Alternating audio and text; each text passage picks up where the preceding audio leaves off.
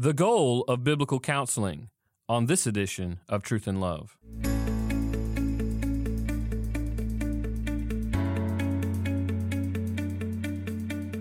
I'm Dale Johnson, and you're listening to Truth and Love, a podcast of the Association of Certified Biblical Counselors, where we seek to provide biblical solutions for the problems that people face. And this week on the podcast, I am once again joined by Dr. Sam Stevens, who is our Director of Training Center Certification. If you recall, last week we were discussing the definition of biblical counseling, or at least one that Sam and I have proposed.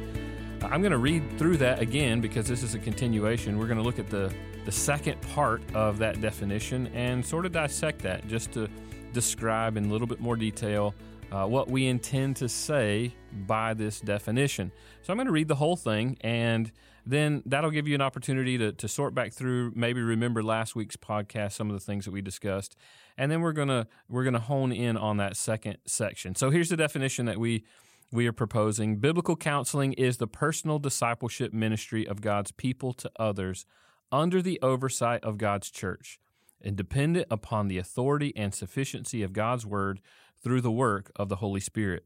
Biblical counseling seeks to reorient disordered desires, affections, and behaviors toward a God-designed anthropology in an effort to restore true worship of God and right fellowship with others.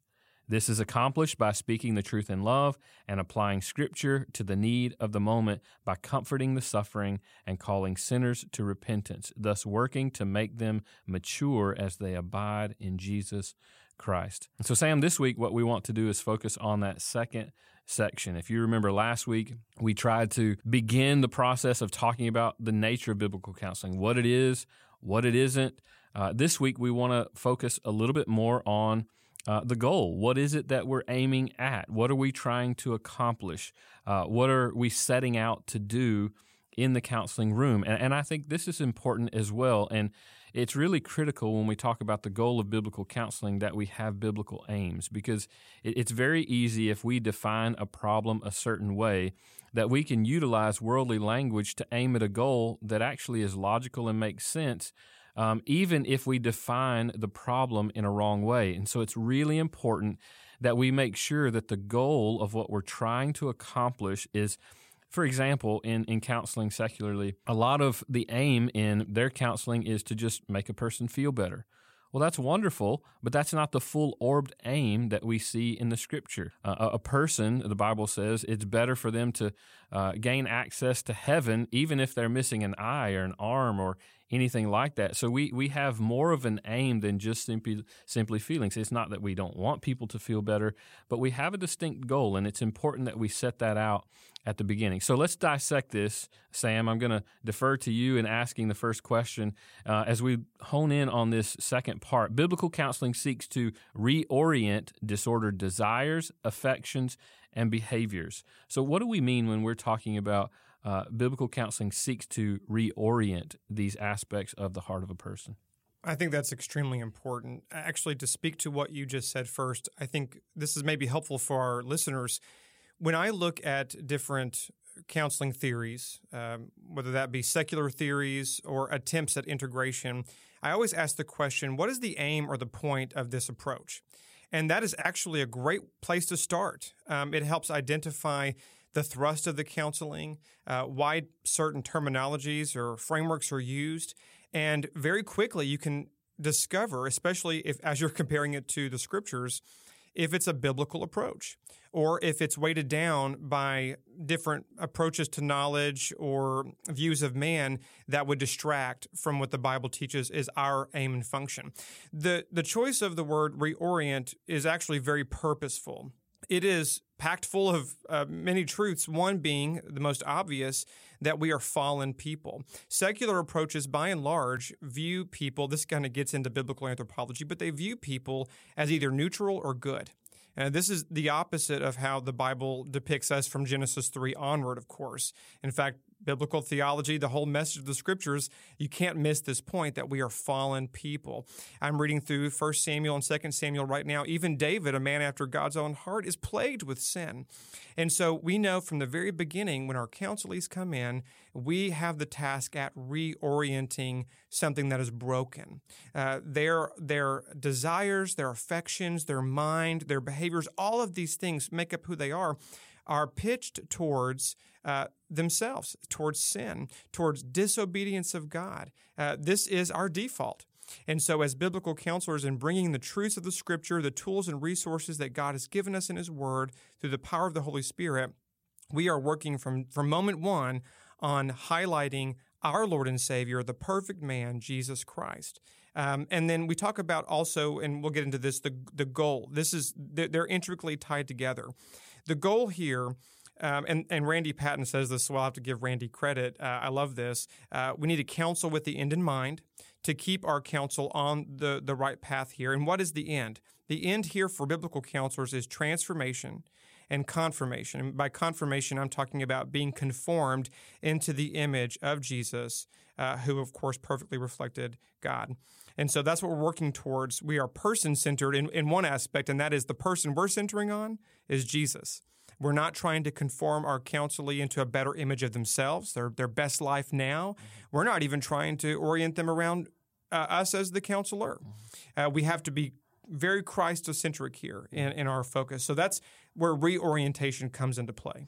Yeah, I think that's so critical. Is the place that we begin in biblical theology is to begin with the idea of the way God created us. And then because of the fall, it's impacted every aspect of our being. If you think about the doctrine of depravity, we don't believe man is as bad as he possibly could be, but what we do believe very clearly is that every aspect of man, this gets into the noetic effects of sin, how sin affects the mind, but it affects every aspect of our being. And this is sort of what we're getting at here when we talk about disordered desires, affections, and behaviors. And here's the thing, this is not something that's just simply true about counselees, as if they're in some sort of category of abnormal people who, they're much lesser than the rest of us who counsel. That's so not true. The idea is that this is something that has affected us all, and the same things we as the counselors are aiming at in our own life to reorient our disordered desires, affections, and behaviors toward the Lord is the same need because of their humanity that the counselee walks in the room with as well. And so every aspect of their being has been affected. One of the mistakes I want to point out in this particular section that counseling systems often make, even we in biblical counseling sometimes have a tendency to make this mistake as well, is we will unnecessarily focus on one aspect of a person, trying to reorient their disordered desires or reorient their disordered affections, their loves, the things that they want, or their behaviors. And here's the thing, all of those things need to be reoriented. When we think about dealing with the whole person, we're not just to simply focus on one aspect. Yes, there is a flow from the inside out, from desires to affections, then toward behaviors. There is a flow in the Scripture of how that works. However, we're to make sure that we're clear that we're dealing with disordered desires. Here's one example as to why. Because we can change the outward behavior of a person, but if we don't change the motive, God is actually concerned with what goes on in the heart and why we do a certain thing. There were tons of people, Pharisees and Sadducees in the Scripture, who did right things outwardly. God was still very displeased with them.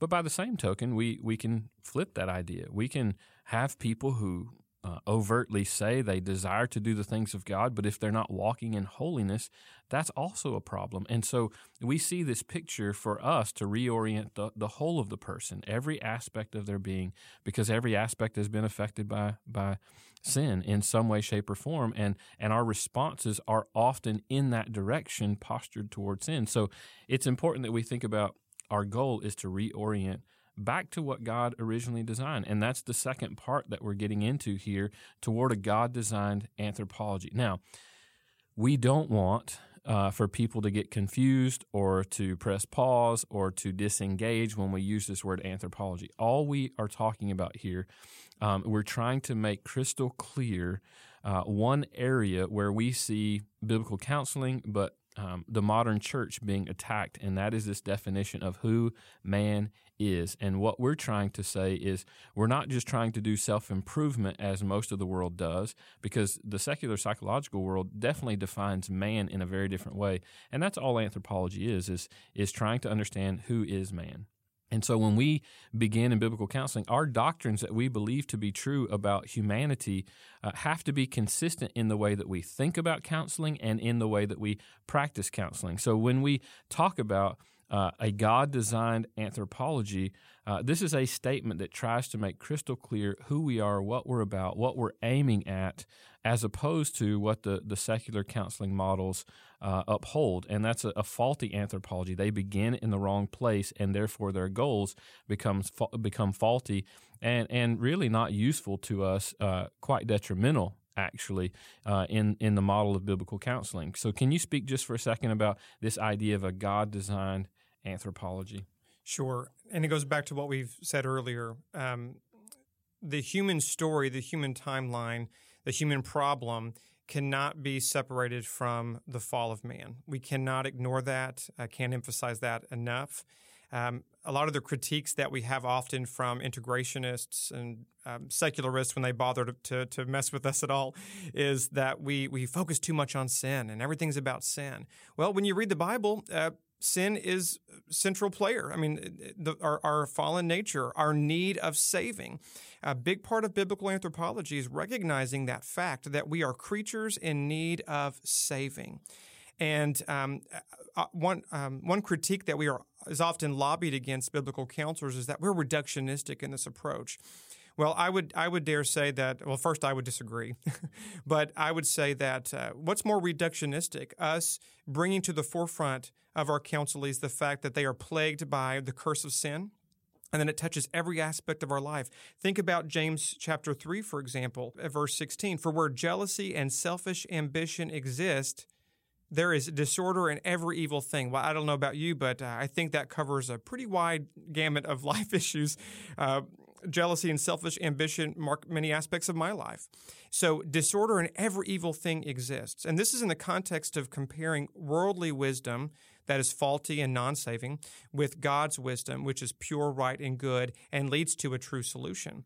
And so in this, we recognize that as creatures in need of saving, we have everything that we need in Jesus Christ. He is the Creator who is the healer. He is the Creator who is the great physician, and we are not. So that distinction is laid out very clearly for us. And I think that is a big part of understanding who we are as people, just right there, our identity. The problem has been laid out already, sin, and all of its impacts, whether we suffer in this life due to other people's sin, our own sin, the struggles that are there, but then also the solution. And this is going to be very distinct in biblical counseling versus other approaches. We talk about repentance because it's needed.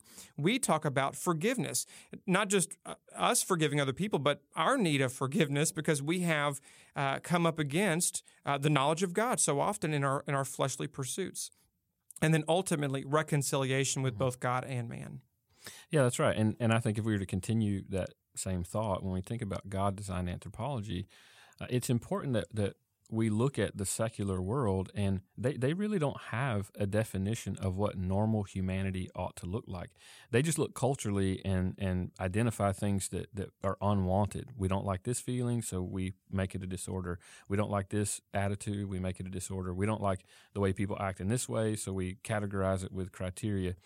And here's the thing, when we think about biblical anthropology, we have to think about what God designed. We begin in the image of God. We have an idea of what God intended for humanity. We see the impact and effect of sin. And I don't want to reduce the idea. I think sometimes integrationists, as you mentioned, when they critique us here and they call us reductionistic, I think the idea is they're reducing a view of sin as if it only impacts a small aspect, a quote-unquote spiritual corridor of a person. That's a faulty idea. When we talk about depravity, it's affected and impacted every aspect of the human being. And the good news of the gospel of Jesus is that he restores the fullness of who we are. That's a part of the process that's happening. So when we talk about a God-designed anthropology, we in the Scriptures have, by Jesus in the New Testament specifically, we have a definition of what normal looks like, what God intended for anthropology. And the beauty of the gospel is not just salvation that, hey, we get to gain heaven and be with God forever, but it's the fact that God is now conforming us to what?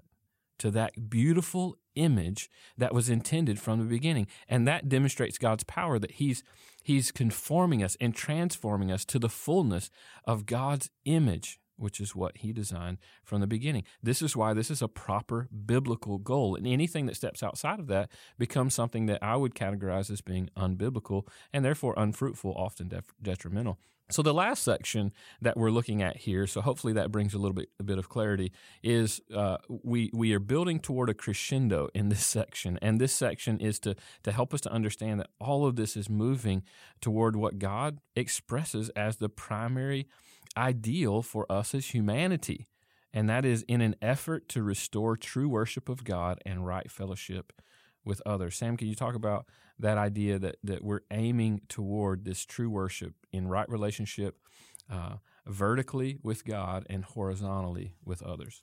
Sure. I think there's one verse actually in James, going back to James, that really sums this up nicely. And there's several passages, of course, that speak to this. This is a large theme in the Scriptures. But one that I really appreciate is this last verse in chapter 1 in James. Pure and undefiled religion in the sight of our God and Father is this, to visit orphans and widows in their distress and to keep oneself unstained by the world.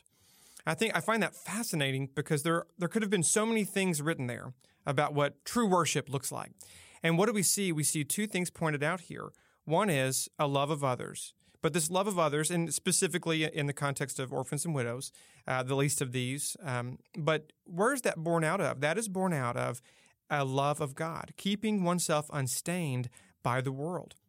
First John talks about this at length. The writings of Paul, it's all over the Bible.